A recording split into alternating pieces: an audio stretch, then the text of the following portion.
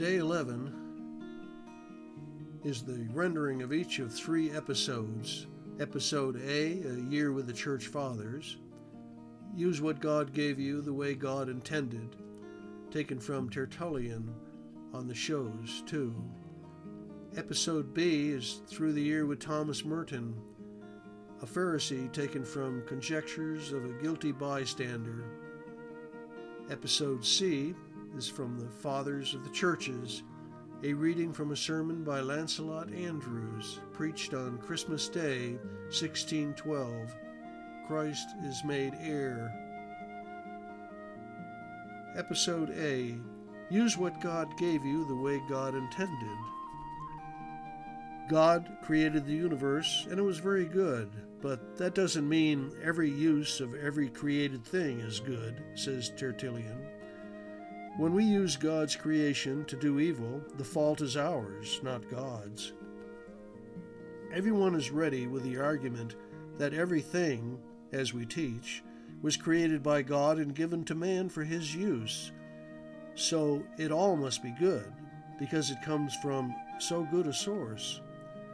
Now, no one denies what everyone knows, for nature herself teaches it, that God is the creator of the universe, and that is good, and that it belongs to humanity by the free gift of its creator. But there's a vast difference between the corrupted state and the state of primal purity, just as there is a vast difference between the creator and the corrupter. All kinds of bad things, which even the heathens prohibit and guard themselves from, because they are undeniably bad, come from the works of God. Take murder, for instance. Whether it's done by iron, poison, or magic, iron, herbs, and demons are all equally creations of God. Then did the Creator provide these things so we could destroy each other? No. He prohibits every kind of manslaughter with that one summary commandment, you shall not kill. We ourselves, though we're guilty of every sin, are not just a work of God, we're image. Yet we have cut ourselves off from our Creator in both soul and body.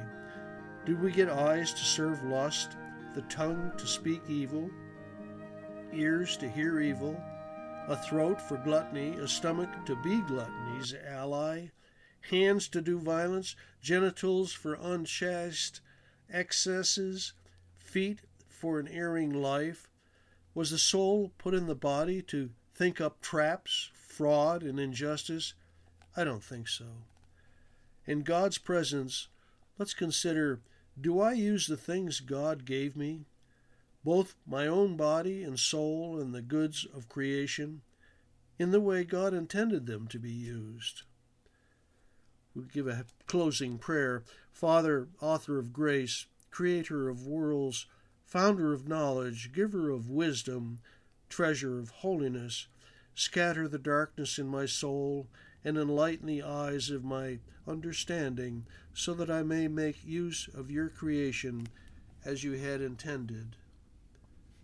Episode B, a Pharisee. A Pharisee is a righteous man whose righteousness is nourished by the blood of sinners. Episode C,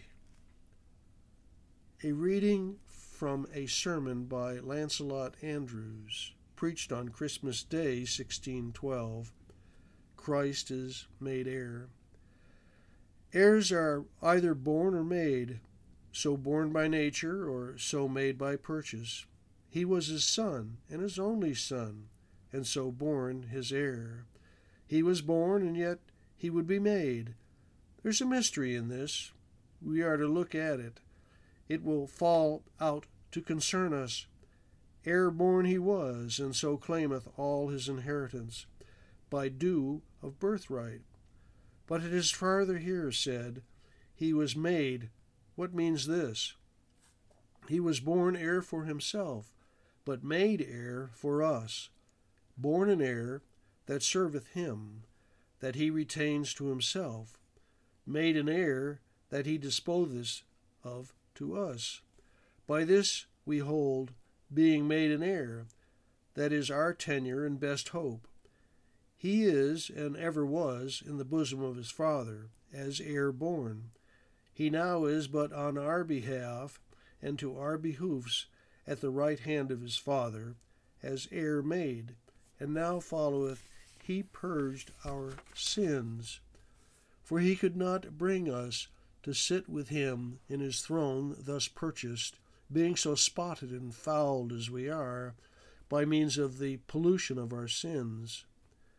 He was then to purge and make clean our nature first, that he might exalt it to partake his purchase, being so cleansed. Where first our case is set down wherein he found us, and wherein we are without him, a sinner's case, how glorious soever he or she glister in the eyes of men, being in God's eyes as the case of a foul diseased person, or diseased person. And we thereby taught so to conceive of sins as of foul spots without, or of such humours within as go for us by purging.